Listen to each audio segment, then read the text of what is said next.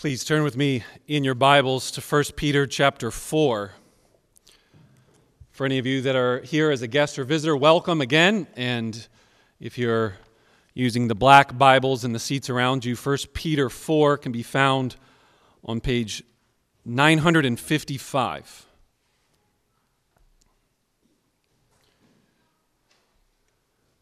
Our focus for this morning's teaching will be verses 12 to 19. And before I read the passage, I'd like to share an update from one of our church members. He's currently training in the Army and gone all summer. His name's John, for those of you that don't know. John says, "Hey, Phill, I'm doing really well. I'm having a blast at Army training. Since the course started on May 18th, I have had to wake up around 3:30 a.m. every morning and then return to my room around 6:30 p.m. The days are long, but they are rewarding. For example, yesterday, my whole class woke up at 3:30 a.m. in the middle of the woods under pouring rain. Our uniforms and field equipment got drenched. Then we were put through a gas chamber. Think tear gas during a riot. This was painful. Then, later in the night, we high crawled and low crawled for 100 meters across the sand under live fire. That's real bullets, Phill. A few times, I just stopped, looked up, and saw these red tracer rounds shooting above my head, and I loved it. I got back to my room yesterday around midnight. So there's your John Pay Army update. I hope things at Embassy are well. The Army recruits. They recruit guys like John. At Embassy Church, we're a church that wants people who don't know Jesus to come to know Jesus and sign up. Follow Jesus. Be baptized. There's a saying, though, in church lingo. It goes like this: what you win them with is what you will keep them with. If the recruiters in the Army said, "Come, join the Army. You'll get to travel. Come, join the Army. You'll get health care benefits. Come, join the Army. We'll pay for your education." All of which is true. But they leave out the part about 3:30 a.m. wake-up call in the pouring rain. They leave out the part about live fire, not just in training, but in real war.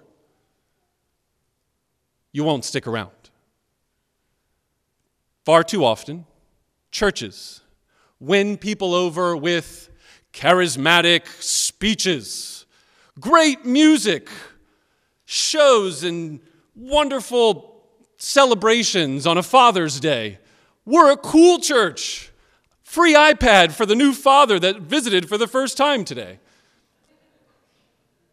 What you win them with is what you will keep them with. My aim in this message is to make it plain that if we have been won to Christ in our hearts and we're committed Christians, we will follow Christ knowing that we have signed up for suffering precisely because we've signed up for glory. That's the big idea. Let's read the text in 1 Peter 4, 12 to 19. "Beloved, do not be surprised at the fiery trial when it comes upon you to test you as though something strange were happening to you. But rejoice insofar as you share Christ's sufferings, that you may also rejoice and be glad when his glory is revealed. If you are insulted for the name of Christ, you are blessed, because the Spirit of glory and of God rests upon you. But let none of you suffer as a murderer or a thief or an evildoer or as a meddler. Yet if anyone suffers as a Christian, Let him not be ashamed, but let him glorify God in that name. For it is time for judgment to begin at the household of God, and if it begins with us, what will be the outcome for those who do not obey the gospel of God? And if the righteous is scarcely saved, what will become of the ungodly and the sinner? Therefore, let those who suffer according to God's will entrust their souls to a faithful Creator while doing good. My brothers and sisters, the grass will wither and the flowers will fade, but God's word, indwelling in God's people, it endures forever gloriously. Amen? What you win them with is what you will keep them with in the army or in your evangelism or in your preaching or in your church services. If you came to Embassy this morning for the first time and you were hoping for slick, smooth, cool, jazzy, hope you've already got the message. We sing old songs with these and thous. Sometimes, not all the time. We read the Bible twice, a third time. We pray. Sometimes we pray a long time. If you want to grow a church by it being entertaining, Embassy, we're not doing a good job. The goal is not entertainment. The goal is faithfulness to a faithful God. Therefore, I want to sum up this passage of Scripture by faithfully explaining in a short sentence. Christians, they expect suffering because they're expecting glory. Or to say it another way, if we are Christians, we should share and expect to share in the sufferings of Christ, precisely because we expect to share in the glory of Christ. I have said this repeatedly, and it's worth repeating again. Peter has two key words that I think summarize not just our passage, but the whole letter. And if you'd like to just get a crash course on the letter that we call 1 Peter, it is suffering first, glory second. This is the path that Jesus took, suffering first, then exaltation and glory. Christians are Christ followers. That's what the word Christian means. More on that in a minute. We also should expect suffering. Like Christ. Christ-like suffering. Because we also expect Christ-like glory. That's what you've signed up for. That is if you're a Christian. If you're here today and you're not a Christian, one of my hopes is that it will become clearer to you today from the Bible, not just Pastor Phill. If this is a recruiting pitch, come to Jesus. It will be difficult at times, but it will certainly be worth it. Suffering first, then glory. What I'd like to do is this. Let's see if these two words, if we just take one verse at a time, and I point out to you the suffering involved in that verse, and then the glory. Suffering and glory. And see if this doesn't hold as a good summary thesis statement for our passage. So let's start with verse 12. Beloved, do not be surprised at the fiery trial when it comes upon you to test you, as though something strange were happening to you. First, suffering. Suffering's quite obvious. The word here, fiery trial, fiery ordeal. It's the word that we get pyro from. Those of you that live around me know that I like fires. I got for Father's Day this morning a kit to help me with fire. Yeah, come on over. We'll grill some marshmallows and hopefully I will not be too pyro crazy. Fires are great when they're in the right place for the right purpose. A fire in the fireplace, excellent, wonderful, warming the whole house on a cold winter day. A fire in the living room, not so good, not helpful. Do you get the idea? Fire can be painful, difficult, but good. Just like the sun. The sun up in the sky is a big ball of fire. It's good. We love it. It helps us grow. It helps us have good vitamin D intake for healthy well-being. It's good for your eyes. It's good for your sleep. It's good for the ground, etc., etc. How many good things are because of the sun in the sky, this big ball of fire? But then there's sunburn, and then there's skin cancer, and then there's blinding your eyes if you just stared at the sun for too long. It's holy. It's dangerous. And so it is with the judgment of God. It's good. It's powerful. When rightly applied and understood, this kind of suffering is glorious. See the text. Suffering, fiery ordeal, test you. It has a purifying effect. In fact, this word for fiery trial is associated with this idea of purification, which our text makes very clear, both here and earlier. Turn your Bible back a page. 1 Peter chapter 1, verse 6. In this you rejoice, though now for a little while, if necessary, you've been grieved by various trials, so that the tested genuineness of your faith, more precious than gold that perishes, though it is tested by fire, may be found to result in praise and glory and honor at the revelation of Jesus Christ. I mean, it's very useful for me to read this text and show you that when Peter's talking about the fiery ordeal, he means it to be necessary suffering by the will of God for his people to be tested and purified and refined for what purpose? Glory. He says that explicitly in chapter 1, verse 6. There's a story that's out there that I've heard a few times. I don't know who gets the credit for it, but I didn't make it up. And it's that back in the silversmith, goldsmith kind of days, there was a pastor that came up and said, when do you know that the silver or gold is done? When it's ready after putting it in the hot, molten lava for it to be purified. When do you know it's ready? And the silversmith responds to the pastor, I know it's ready when I can see my face in the silver. All of the other dross gets melted away by the burning hot fire of purification.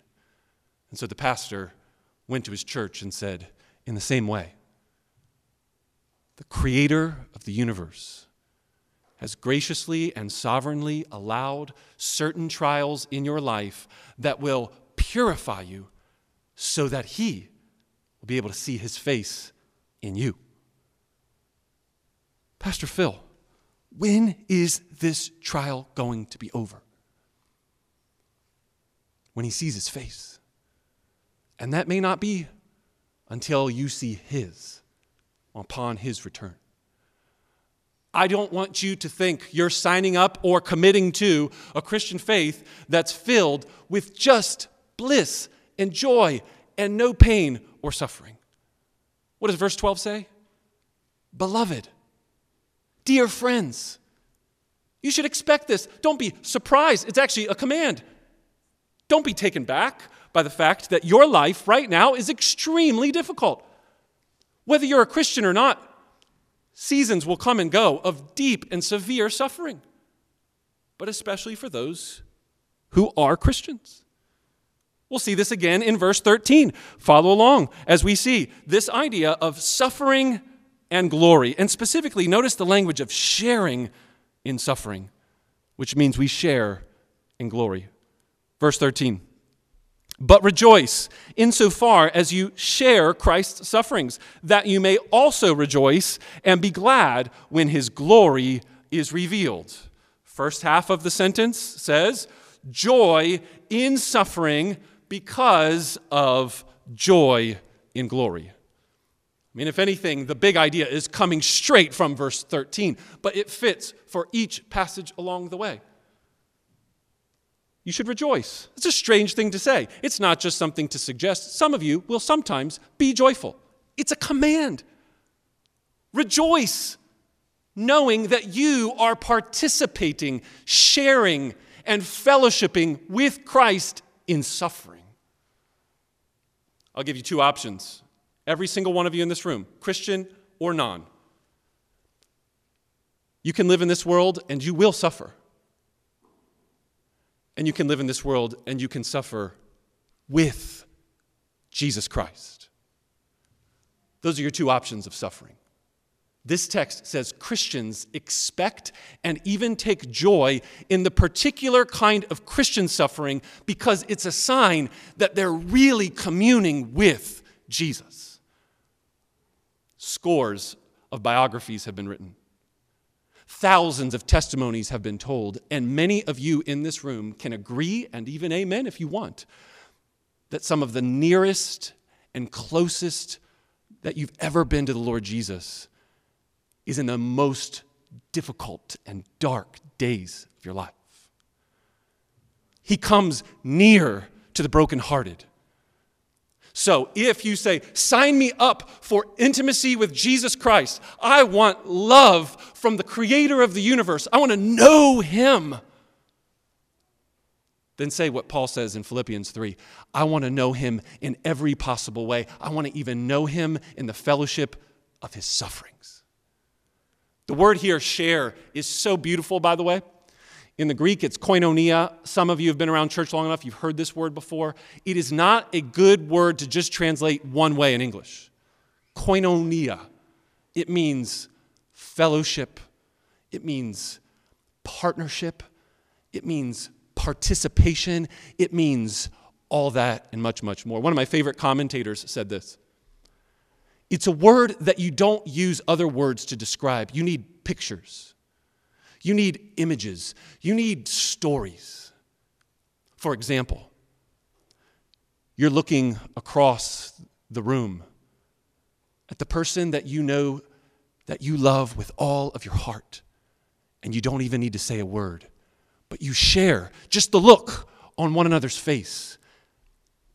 That is koinonia. Such love, such depth, such history. Just a certain glance, a certain body language, and you know exactly what's going on. That is amazing, which is why he expects you to rejoice when you know that your suffering is the suffering of Jesus, that he in heaven is looking down at you right now, always interceding with you, for you, on behalf of you, caring, aware, not far off, not distant, not saying, well, every once in a while I'll hear your prayers. He's praying for you individually right now in heaven, and he knows every single thing you have ever gone through in personal experience. If you look up into heaven and say, God, it's hard, he can just look back. I know. It was way, way harder for him to endure trials and suffering and injustice and temptation. Please don't play games with God.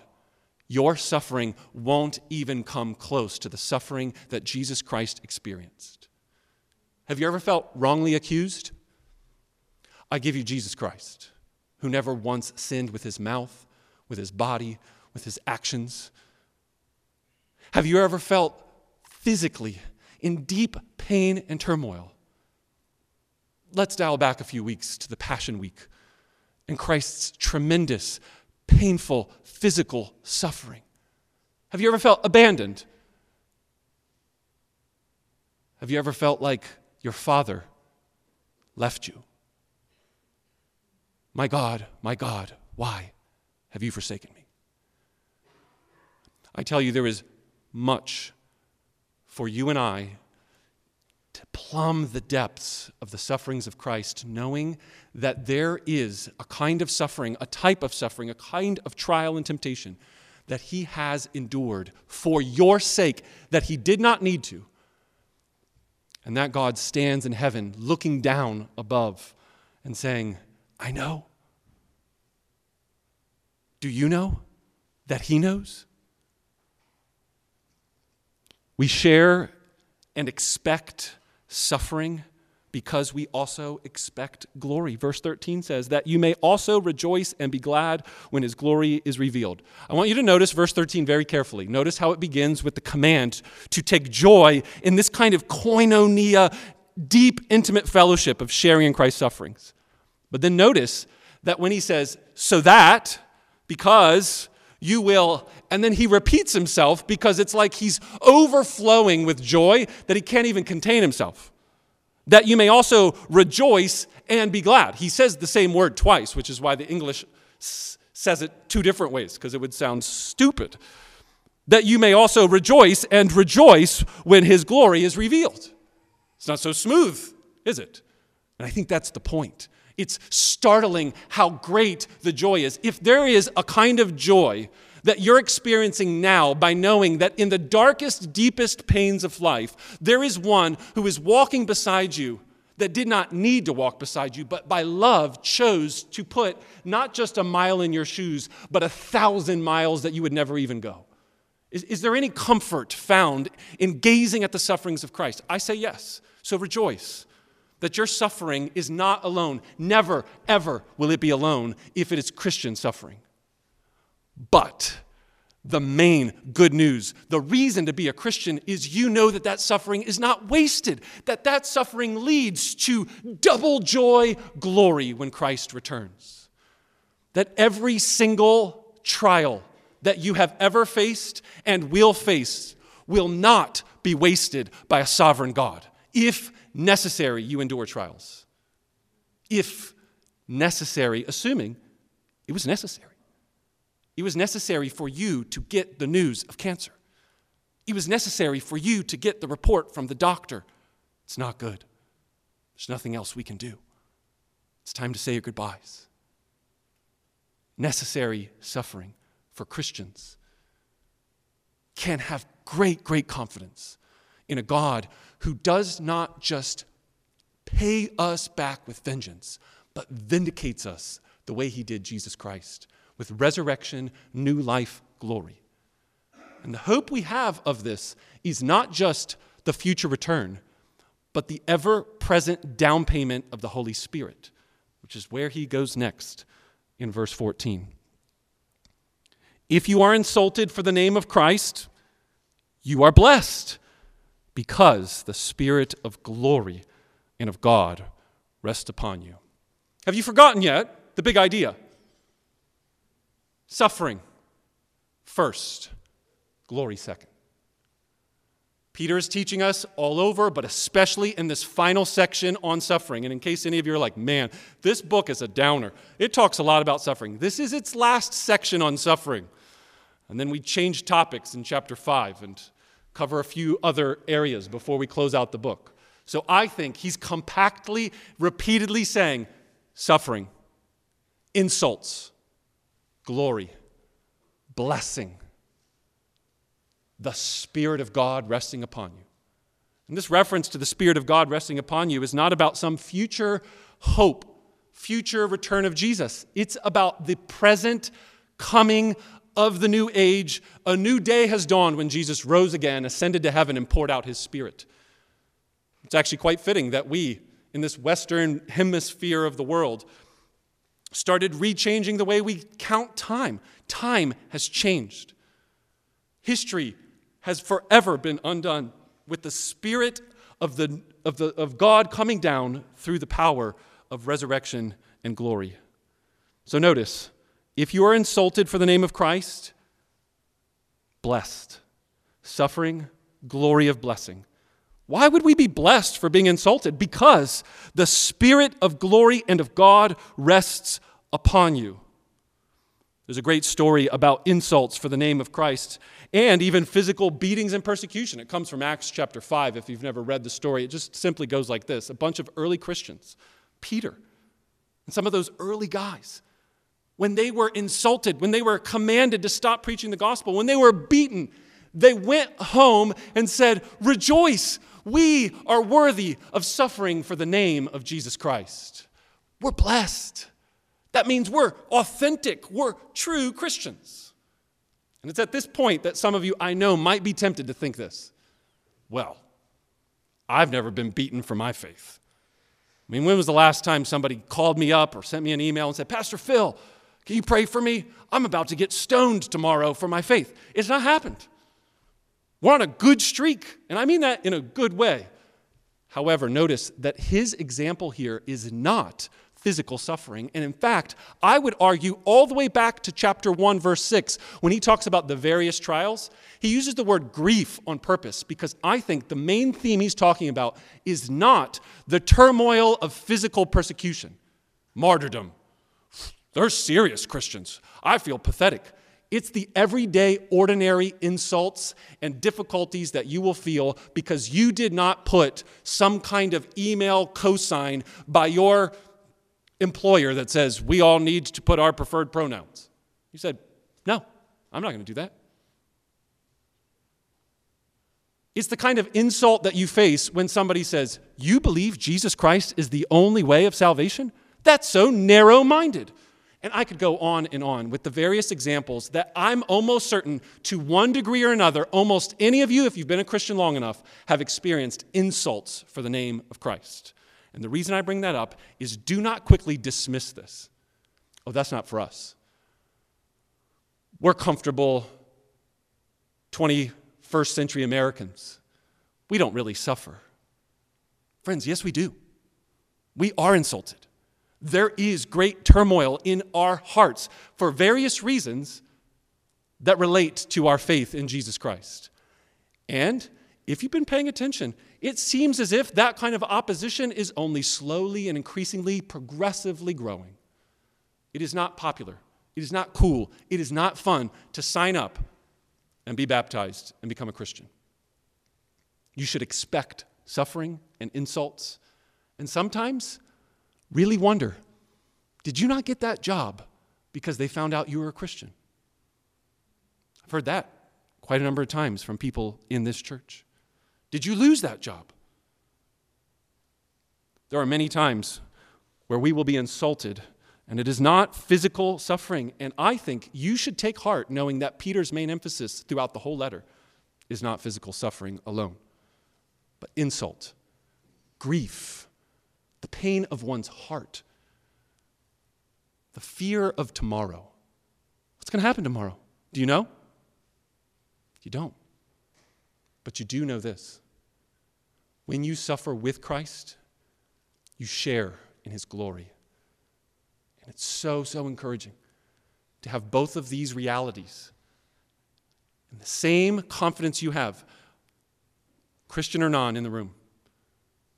You're going to suffer. The likelihood of the rest of your life, you just get a free pass. No more suffering. The reality of suffering for every one of us, knowing that whether it's inner turmoil suffering, relational strife with family members, co-workers, neighbors in the community, there will be suffering. That's a fact.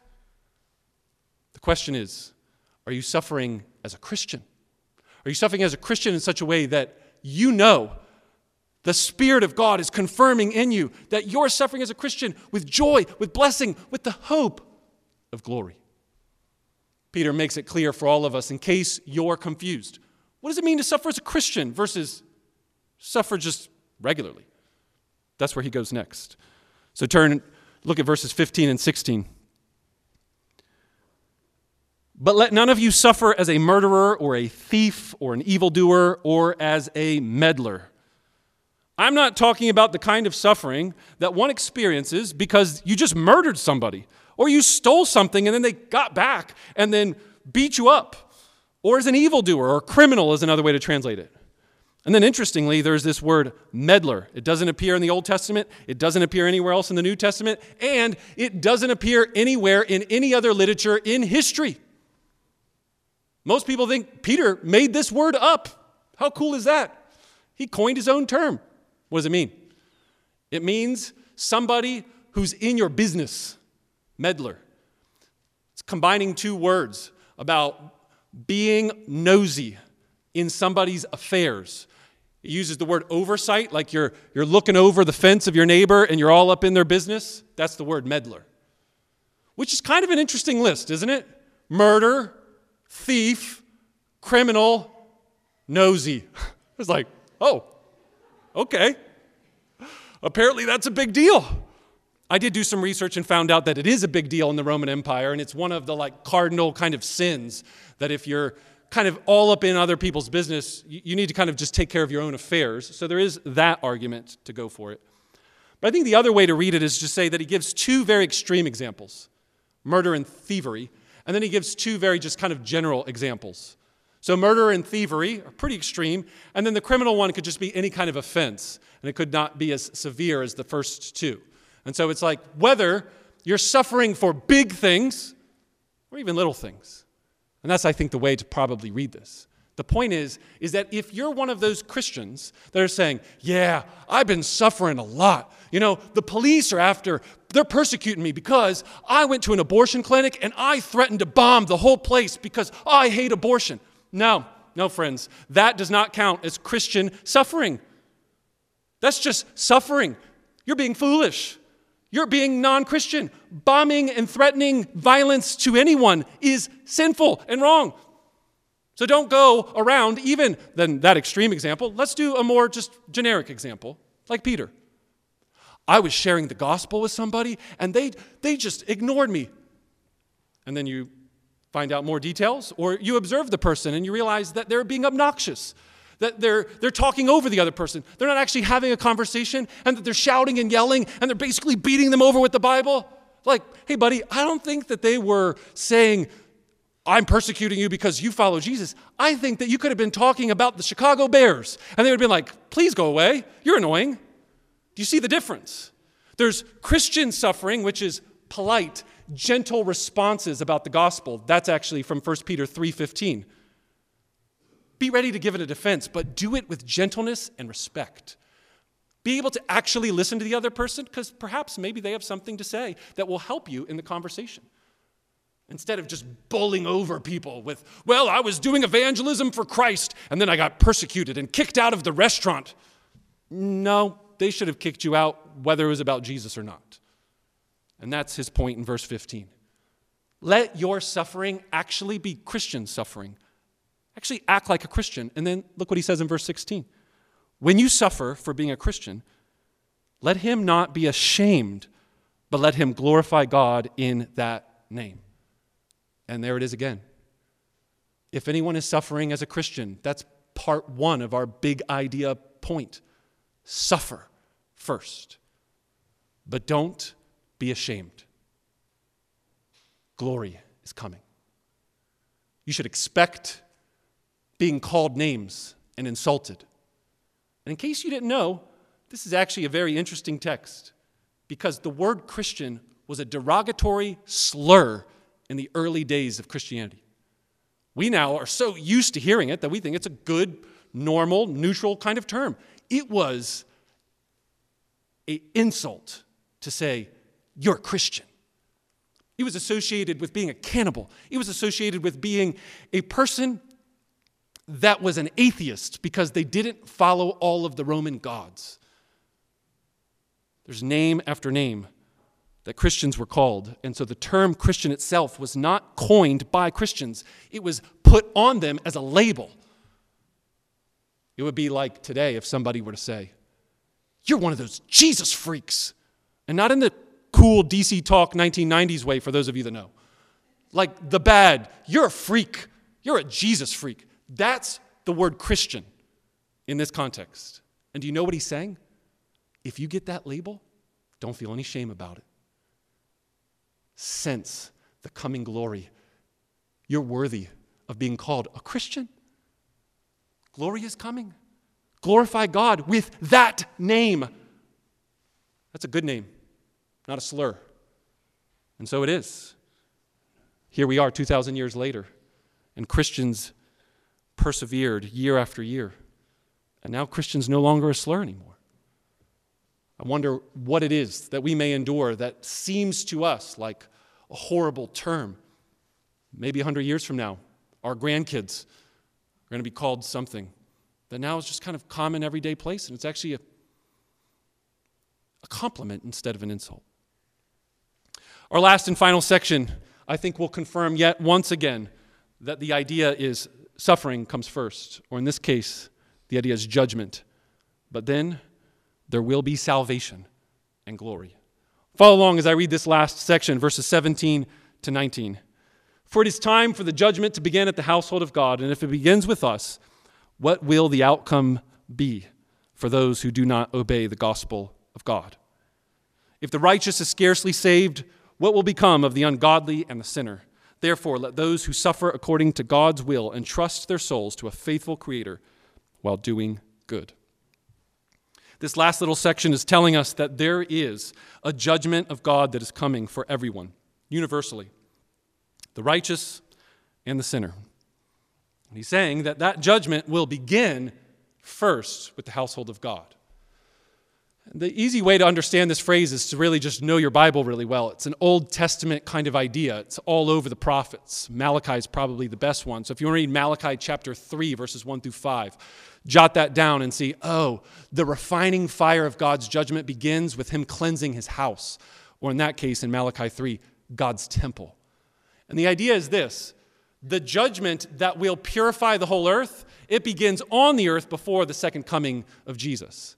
And so what he's referring to is that when you feel the heavy heat of God's ordained fiery ordeal, and it hurts, you can have confidence that this is the end just around the corner that we saw in 1 Peter 4:7.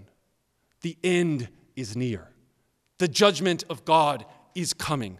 It's coming for all, and it's beginning with the persecution and the purification of God's house. And he's allowed that suffering to exist for a little while so that we become holy and he can see his face in us, but then also because of his extreme patience to want to save sinners. Notice the way he talks about salvation clearly in verse 18. If the righteous is scarcely saved, and this is the passage that Matt got up earlier for us and read from the book of Proverbs, chapter 11. And here, it's a direct translation from the Greek, but the point is that the righteous are saved. The word scarcely might trip up some, but the point is to say that the saving that happens, it comes at great cost. It wasn't easy or simple for the righteous to be saved, which then points us really to the gospel of God that's referred to in verse 17. The gospel of God is none other than the righteous Son of God, Jesus Christ, coming into the world and living a perfect sinless life. And then he died on a cross, the righteous for the unrighteous. He died in our place as our substitute for our sins. The sins of all who would repent and believe. He died for the sins of the whole world, 1 John chapter 2, verse 2 says. To make propitiation for the sins, for the purification and the cleansing of those who are his children, and receive that gift by faith and trust. So if you're here today and you're not a Christian, realize that the reality of persecution is one visible evidence. It is one sign that you can know right now. Is God real? Like, is there a God? Well, are people persecuting Christians? Does the whole world just love Christianity? Or does there seem to be a particular kind of suffering that Christians experience? Not for being obnoxious, even for being kind and considerate. That, my friends, is evidence right in front of your face that God's word is true and that Christianity is real. Evidence that you don't need a science textbook for. Science and the Bible match up. Evidence that's not about history. It's right in front of your face. It's actually probably sitting next to you. The stories and testimonies of Christians who have had to endure great suffering for being a Christian. And that shows you that suffering that currently exists for Christian faith is a purifying sign judgment is coming.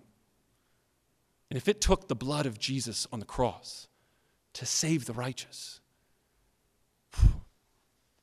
I wouldn't want to be one of those that disobey the gospel of God. Stiff arm and reject this free offer of good news, the grace of the gospel to save sinners and make you righteous and purified. I hope as we've walked through this text that when we get to verse 19, it's very obvious to you that this is a good final summary statement of this sermon, but really everything we've covered so far in 1 Peter. Therefore, let those who suffer according to God's will entrust their souls to a faithful Creator while doing good, because they know there will be glory. Would you pray with me?